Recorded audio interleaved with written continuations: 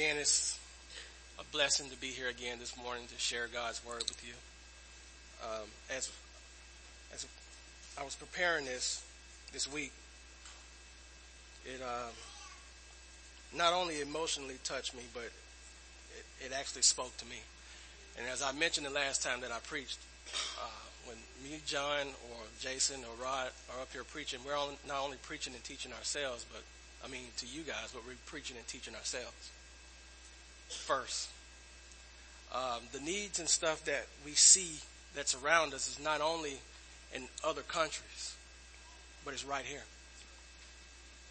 We have a need to first preach the gospel to a world that's in need. Another thing I want to touch on too before we actually get into the scriptures is the banning of the Bible. I don't know if you guys have heard this or not, but California now, it's before the House now. I think it's where it's at now. But they want to vote on banning the Bible. And what would happen is that any oral statements or any written material that concerns Christ would be banned. This has been done in 3 countries: UK, Canada, China. Totally banned. Even unbelievers should be able to see that this Bible is the most glorious thing God has given his people, because it tells us this. I hope we're not naive enough to think that this wasn't going to happen here. But Jesus said, take heart, for I've overcome the world. Amen.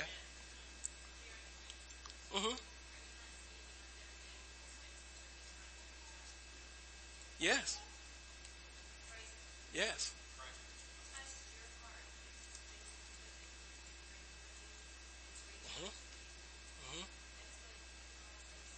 Yep.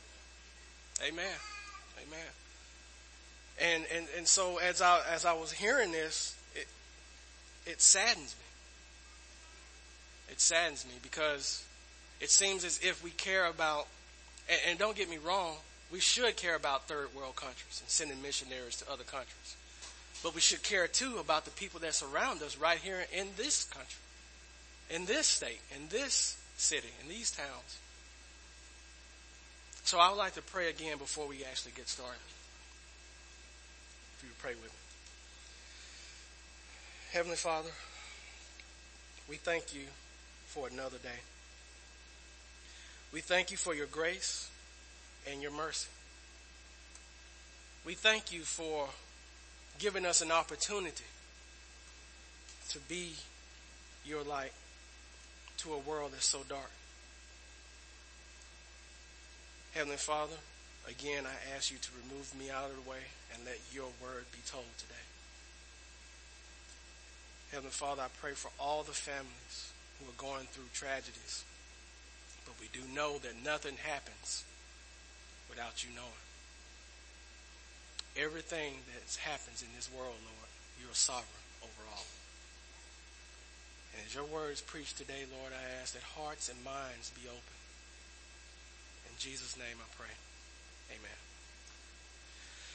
Before we get also to the text too, is a story that's going to lead us right into Matthew chapter 15, verses 21 through 28. And it's a story about a young man named Danny. Danny is born with a very rare condition with no ears. He can hear just fine, but the outer layers of his ears is not present. So you can imagine some of the stress and some of the depression stuff that he goes through in life. Yet he has people that surrounds him with love and sustains him. Danny was born without ears. He could hear all right, but he didn't have the outer folds of skin and cartilage of normal people. All his life, Danny endured ridicule and rejection because of his deformity. But he learned to live with it. Thankfully, he had loving parents and a strong family to sustain him. When Danny was in high school, his doctor told him of a new procedure that made it possible to transplant ears from one person to another. That meant Danny could get new ears if someone who was compatible to him ever donated theirs. This was exciting news. After all, people donated body parts all the time. Hearts, lungs, kidneys. But Danny soon found out that donor ears were extremely scarce. But Danny didn't give up hope. However, he knew that someday he would get new ears. He graduated from high school with honors and was accepted at a major university thousands of miles away. He kissed his parents goodbye and began his life as a college student. Again, though, he found it hard to make friends and fit in because of his lack of ears. One day he got a phone call from his father. Go to the hospital near your university tomorrow, Danny. A donor has been found. So the very next day, Danny checked into the hospital where doctors were ready to perform the surgery. A few hours later, Danny had new ears. When the bandages came off, Danny gazed in the mirror for hours. He finally had ears like normal people. For the first time in his life, he wasn't ashamed of the way he looked.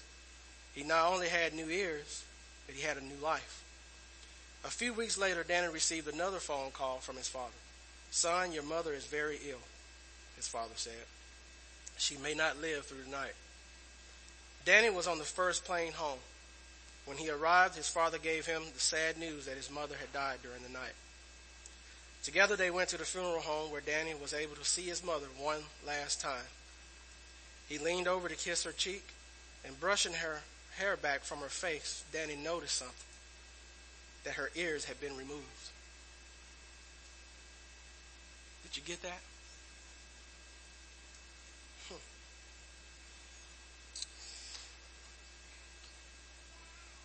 It should remind us of the most amazing compassion and love that God has for each and every one of his children.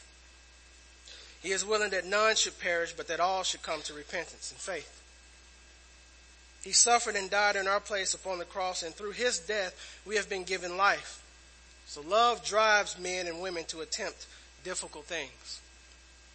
When we love someone, we are willing to do anything to help them. So this morning I want to look at an amazing woman of faith. Churches sometimes call their women ministries women of faith, right? But what does it mean to be a woman of faith? How is that demonstrated in our lives? In order to help us understand this, I want to look at a very confusing, or could be a confusing encounter between Jesus and a Canaanite woman.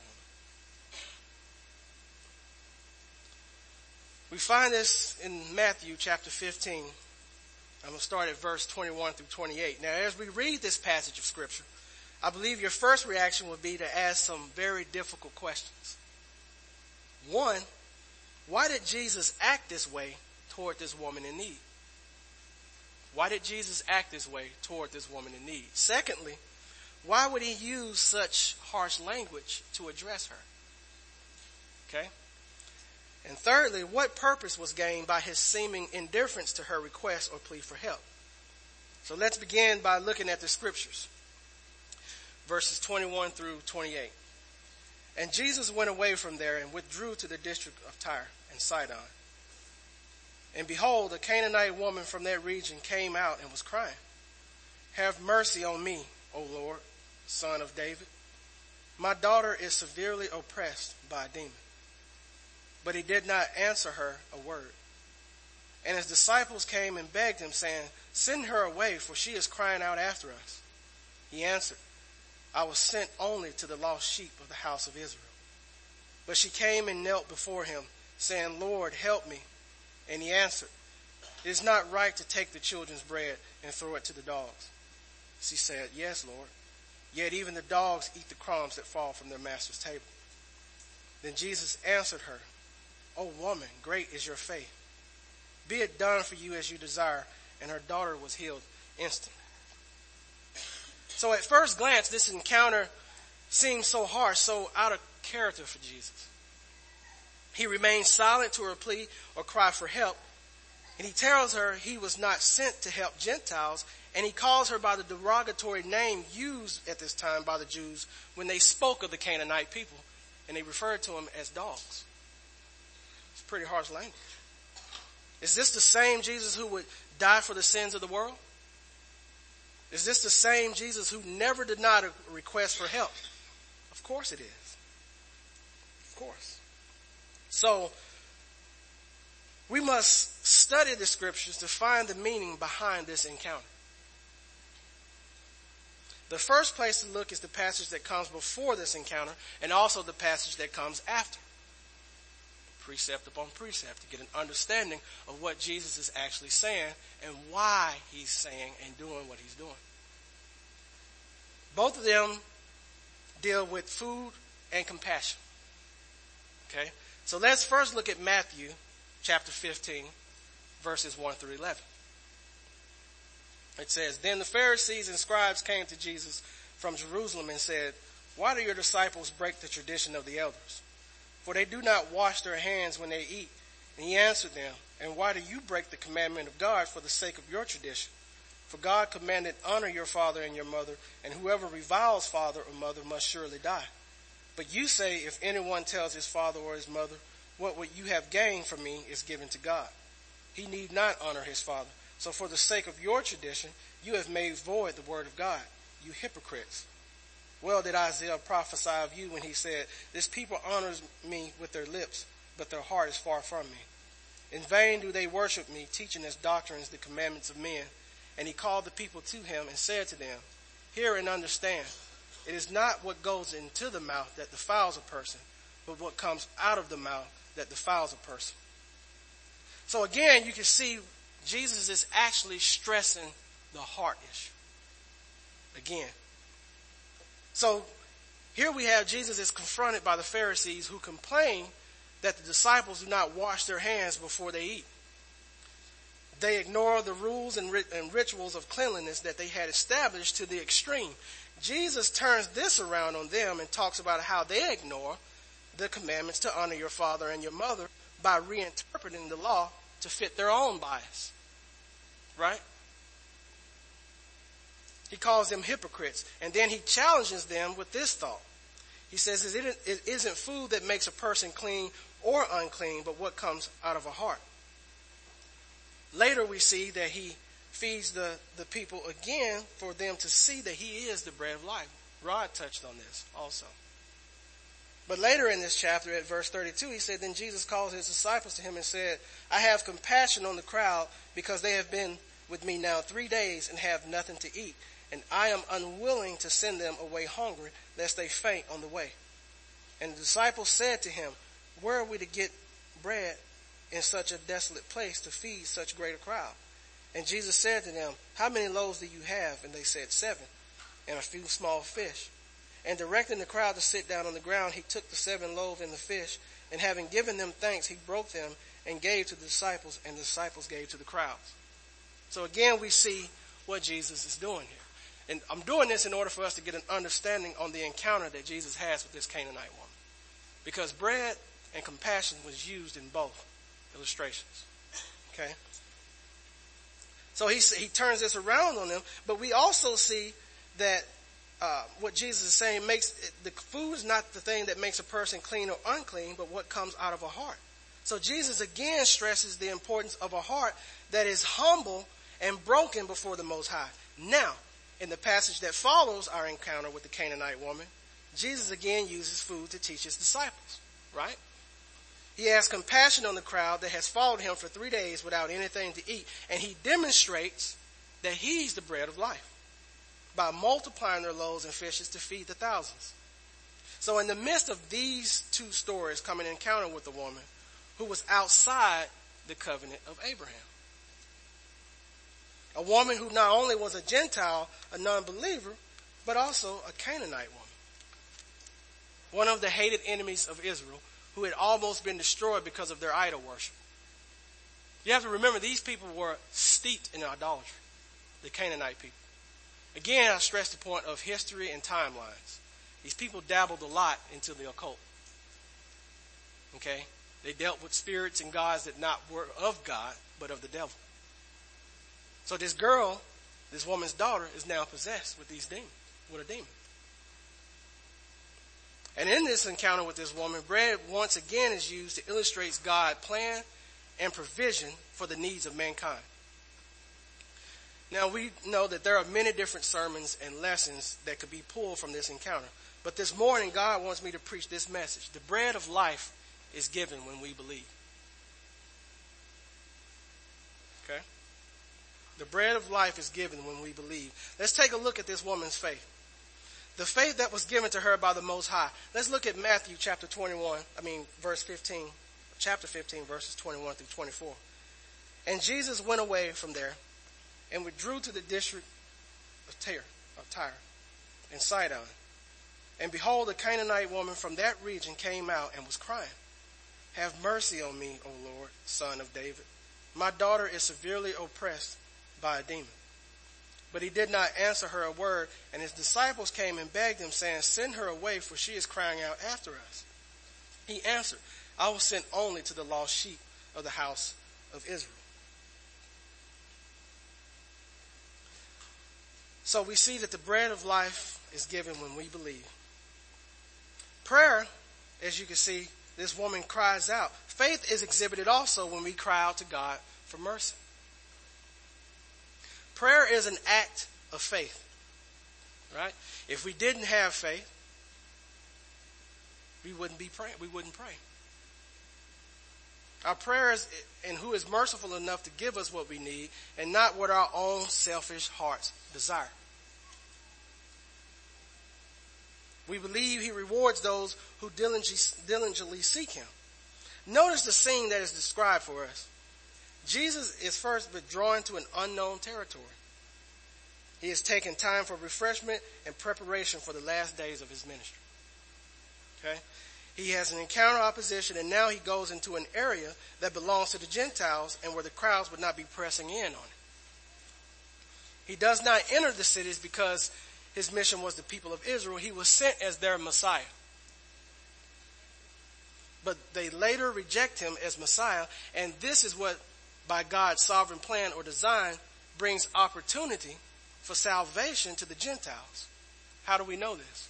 I'm glad you asked. Let's go to Romans chapter 11. Romans chapter 11.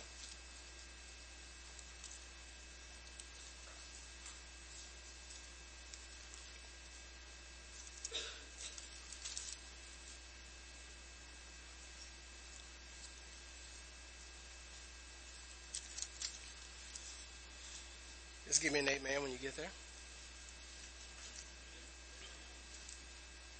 Romans chapter 11, and let's look at verses 11 and 12. So I ask, did they stumble in order that they might fall? By no means. Rather, through their trespass, salvation has come to who? The Gentiles. So as to make Israel jealous. Now, if their trespass means riches for the world, and if their failure means riches for the Gentiles, how much more will their inclusion mean? So we see here from Scripture what this meant when the Jews rejected their Messiah. Okay? We have to remember also that God had made a covenant with the children of Abraham, and they must be the first who are given a chance to repent. Right? They must be the first to be given a chance to repent and respond to Jesus. Again, the only way anyone can respond to Jesus is God does the work in the heart. That is the only way. Paul says we're dead in our sins and trespasses. That means if I have a person up here who is dead, right, physical, can I go over to him and push on him and say, "Hey man, get up. Church is over"? No. It won't work. But these, I don't know what you call those things. My wife's a nurse. She can tell you. These things that they put on you to pump you, to put life back in you. If they keep doing that, eventually, a lot of times, it will bring you back to life. This is an example of how God works on the Spirit. Because without him working on the Spirit, there is no life in us whatsoever. Amen? So we see that not only is this woman not a part of the Jews, but first they have to give the chance the chance has to come to the Jews for them to respond to Jesus. When their opportunity has passed and they have rejected Jesus as their own, and when he is crucified and resurrected, then and only then would he send his disciples out into the streets to make disciples of all nations and people. But Jesus also is responsive to those who genuinely seek him in faith. He responds to the faith of people. Some have little or no faith, and he touches and heals them without them even asking for it. And others he has given great faith. And he tests them to prove and show the greatness of the faith that has been given to them. It's interesting that the two who were commended most by Jesus for their faith was a centurion soldier and this Canaanite woman.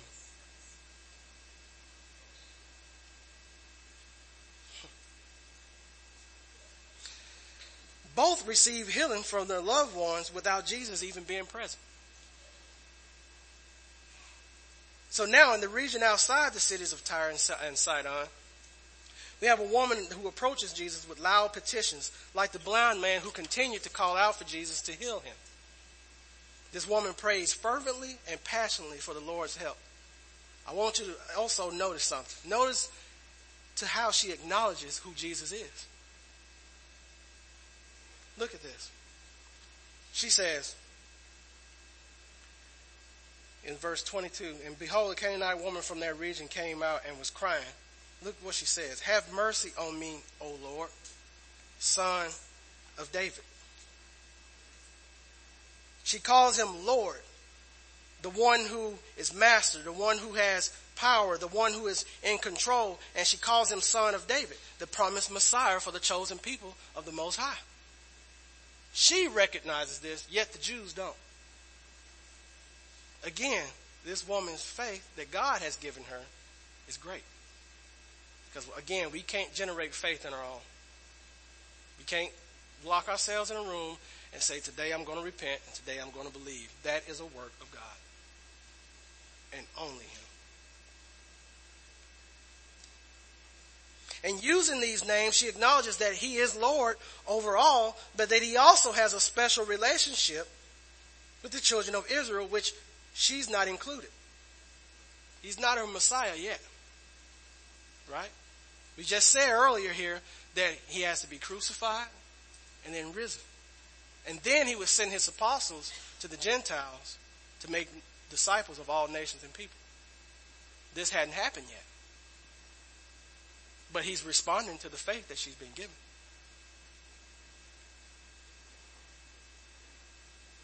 So she sees that he has a special relationship with the children of Israel, in which she's not included. He's not a Messiah yet. Then she cries out her prayer of desperation and hope. Have mercy on me. Now this prayer exhibits several aspects of her faith. I'm going to mention a few. Number one, she must believe that Jesus can dispense mercy. Right? He must be powerful enough to deal with her problem. And thirdly, he must be compassionate enough to care about her condition. Because what is mercy? Mercy is an undeserved act of God. She's basically saying, I know I am a sinner, and my people are not your chosen people, but please show us your mercy. Her request is for herself, and the greatest thing Jesus could do for her would be to help her daughter. She's so identified with her daughter's suffering that a request for help would be a request for both of them. Now, back to what I was saying, her daughter is now possessed with a demon. We have to look at this. The Canaanite people dabbled into the occult. I hope we're not naive enough to believe that these things still don't go on. Because they do. A lot of the ones we admire on TV, a lot of these televangelists, they dabble into the occult. You can't be a Freemason and then be a church member. You can't dabble into the occult and call yourself a Christian. You can't mess around with the Illuminati and then come to church and think that it's okay. It is not. Again, I'm not saying this to be mean-spirited, but I just want us to know the gift that God has given his people. Paul said we don't fight against flesh and blood. What is that telling us? Principalities. Wickedness in high places. Evil spirits. If it's not flesh and blood, then what is it? They worship spirits and gods that were not God, but of the devil. Still goes on today. They're offering people up for sacrifices today just like they did in days of Baal. I hope we're not naive not to believe that naive. And so this girl is tormented and being harassed by the devil, by one of his, right? And so she cries out for mercy. But what does Jesus do? He remains silent. How many times have we prayed and heaven seemed silent to us? Oh God, I need you to do this. No answer.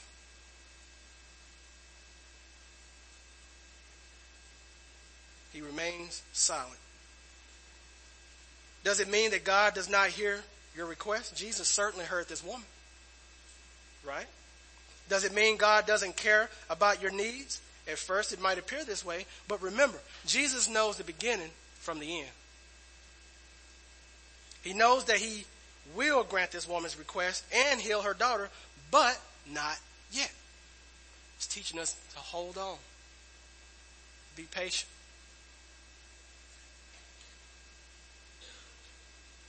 We must not take silence as God's indifference or inability.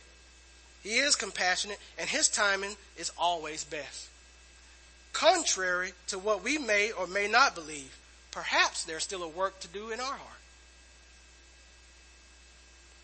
Maybe we need to move the log out of our eye before we go and start trying to remove the piece of something that's in our neighbor's eye. How many times have we turned down requests of people's cries to us because they're not accepted by society, so we ain't gonna look at them? Does Jesus do this? No.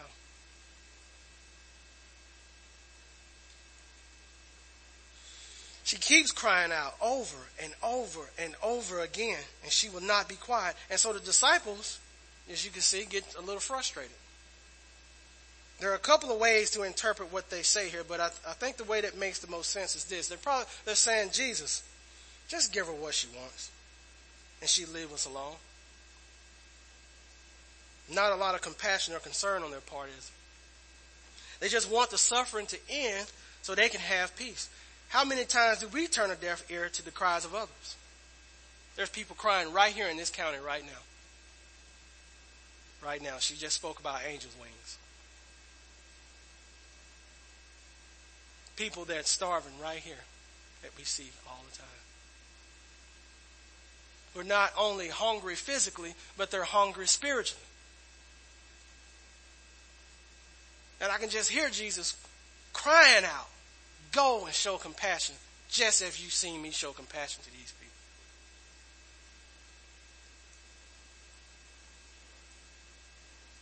And so Jesus gives the boys a little theology lesson here. He says, I was sent to the lost sheep of Israel. Do you forget how many of your countrymen still have not accepted me? Do you have any compassion for them at all? Are you concerned for their salvation? Or do you just want to walk around with me doing good deeds? There was a lesson here for both the woman and the disciples. The bread of heaven is given when we believe. Faith is exhibited when we cry out to God for mercy. Second, faith is exhibited when we humble ourselves at his feet. As we see here, what did this woman do here? She came and she knelt before him saying, Lord, help me.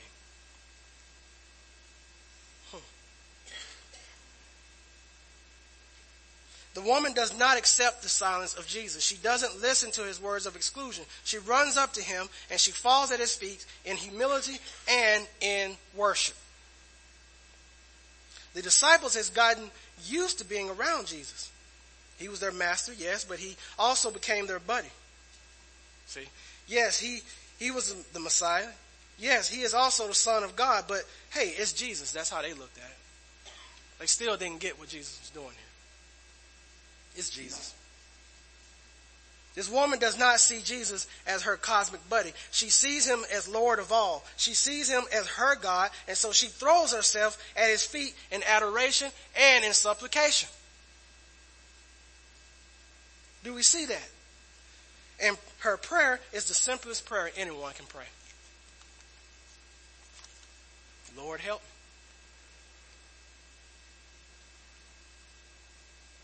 We can become complacent and casual in our relationship with Jesus. We sing about it in songs. What a friend we have in Jesus. And yes, Jesus is our friend. He says that to his disciples in John 15. No greater love does a man have than he lays down his life for his friends. But Jesus is so much more than our friend. He is God. He is our creator. He is our sustainer. He is our redeemer. He is our breath and life. He's not just something we do on Sunday. He is our life.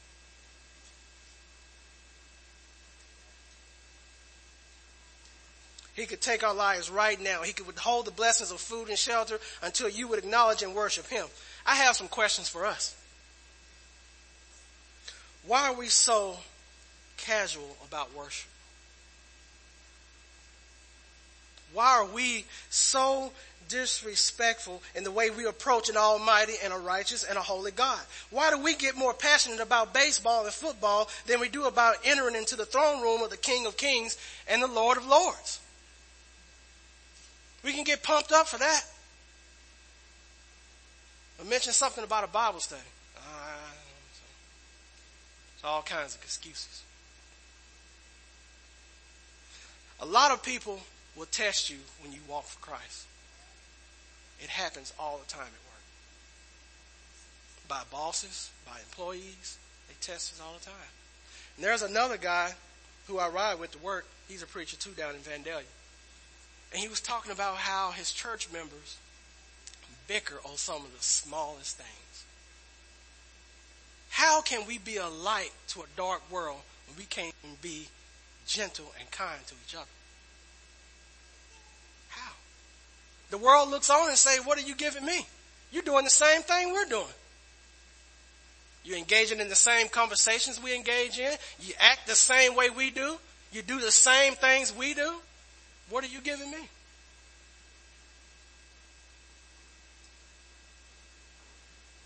And he says a preacher told him one time, in order to get people to come to church, you know, sometimes he said, this preacher says, sometimes you got to give them what they want in order to give them what they need. No. Because what they need is the word of God. That's attractive. But it's not going to be attractive until God does a work in the heart. We can't do the work of God. He's given us assignment to do through Christ. Amen. Jesus warned people of their lukewarm approach to Christianity. They weren't hot and they weren't cold. They was just there, and he just wanted to spit them out of his mouth. Maybe if we recognize this same lukewarm attitude in our lives, then perhaps we would cry out to God. We would cry out to the Most High about our own apathy. Oh Lord, give us a heart that is hungry for you. Give us a heart of humility and a heart of worship. The bread of heaven is given when we believe. Faith is exhibited when we cry out to God for mercy. Faith is exhibited when we humble ourselves at Jesus' feet. And so this woman cries out, Lord, help me. Certainly Jesus can't resist her now, right? She is so sincere. She is so passionate. She is so broken. But Jesus gives her one more test. Look at verse 26. He says, and he answered, it is not right to take the children's bread and throw it to the dogs. Right? It isn't right to give the children's bread and throw it to the dogs. And then she says in verse 27, she says, yes, Lord. Yet even the dogs eat the crumbs that fall from their master's table.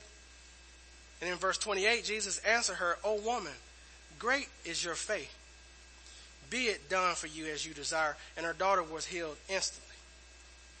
Another thing, thirdly, I want us to look at, that faith is exhibited when we refuse to give up. Again, God's doing the work. Right? So, now, what is Jesus saying to her? Think for a moment using the spiritual sense that God gave us when he saved us. Of course, you are a loving parent. You're not going to take your child's food and feed it to the dogs. You make sure that your child has enough to eat, and then when he or she is satisfied, you'll feed the dogs with the leftovers. This makes perfect sense. Jesus was sent to the Jews. They would be given the first opportunity to eat from the bread of life. When they have eaten, or if they refuse to eat, then there will be more than enough to go around. He is direct but tender in his words. And he knows that this woman would not give up so easily. Remember, Jesus knows the beginning from the end. So all of this was a test of faith. People, even though we have all of these things that go on in this world today, as I was mentioning earlier about the banning of the Bible and all that, there are Christians that's standing up for that call themselves Christian. Because they don't want to offend others, or they don't want to hurt the feelings of someone else. I've said it 1,000 times. The gospel saves people, and it also offends people. How many people did Jesus offend? Do you think that we're going to casually just walk through life and not be tested?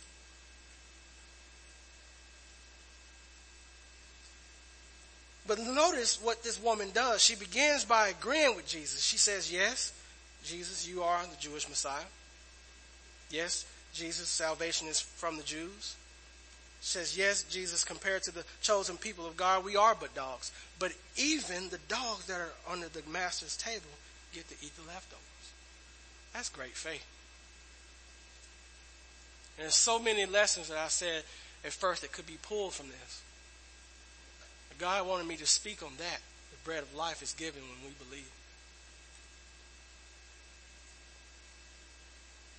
If you notice how the disciples acted again,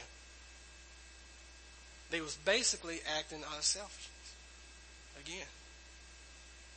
They didn't realize what Jesus was actually doing. And so many examples had been laid before and after. It took a while for them to catch on.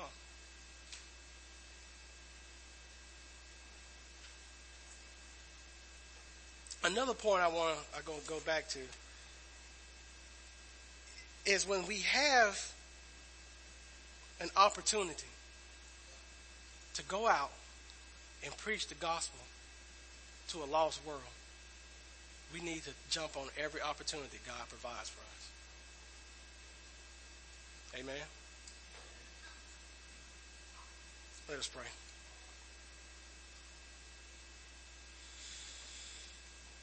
Heavenly Father, we thank you for your Son, Jesus. We thank you that he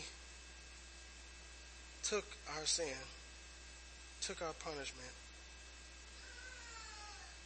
The Bible tells us, your word tells us that you made him to be sin for us, so that in him we might become the righteousness of God in him. There's such soothing words in a world that's so dark, Lord. Heavenly Father, we thank you for the sacrifices that have been made. We thank you for the opportunities that you lay before us. And Lord, give us the strength and the courage to go out and do them, no matter the consequence. Heavenly Father, we thank you for the things that you do on a daily basis that we don't even realize or don't take to heart. Heavenly Father, it's your will that these things happen, that everything that happens, Lord. Nothing happens without you knowing. You are the bread of life, Heavenly Father. We thank you and we love you. In Jesus' name I pray.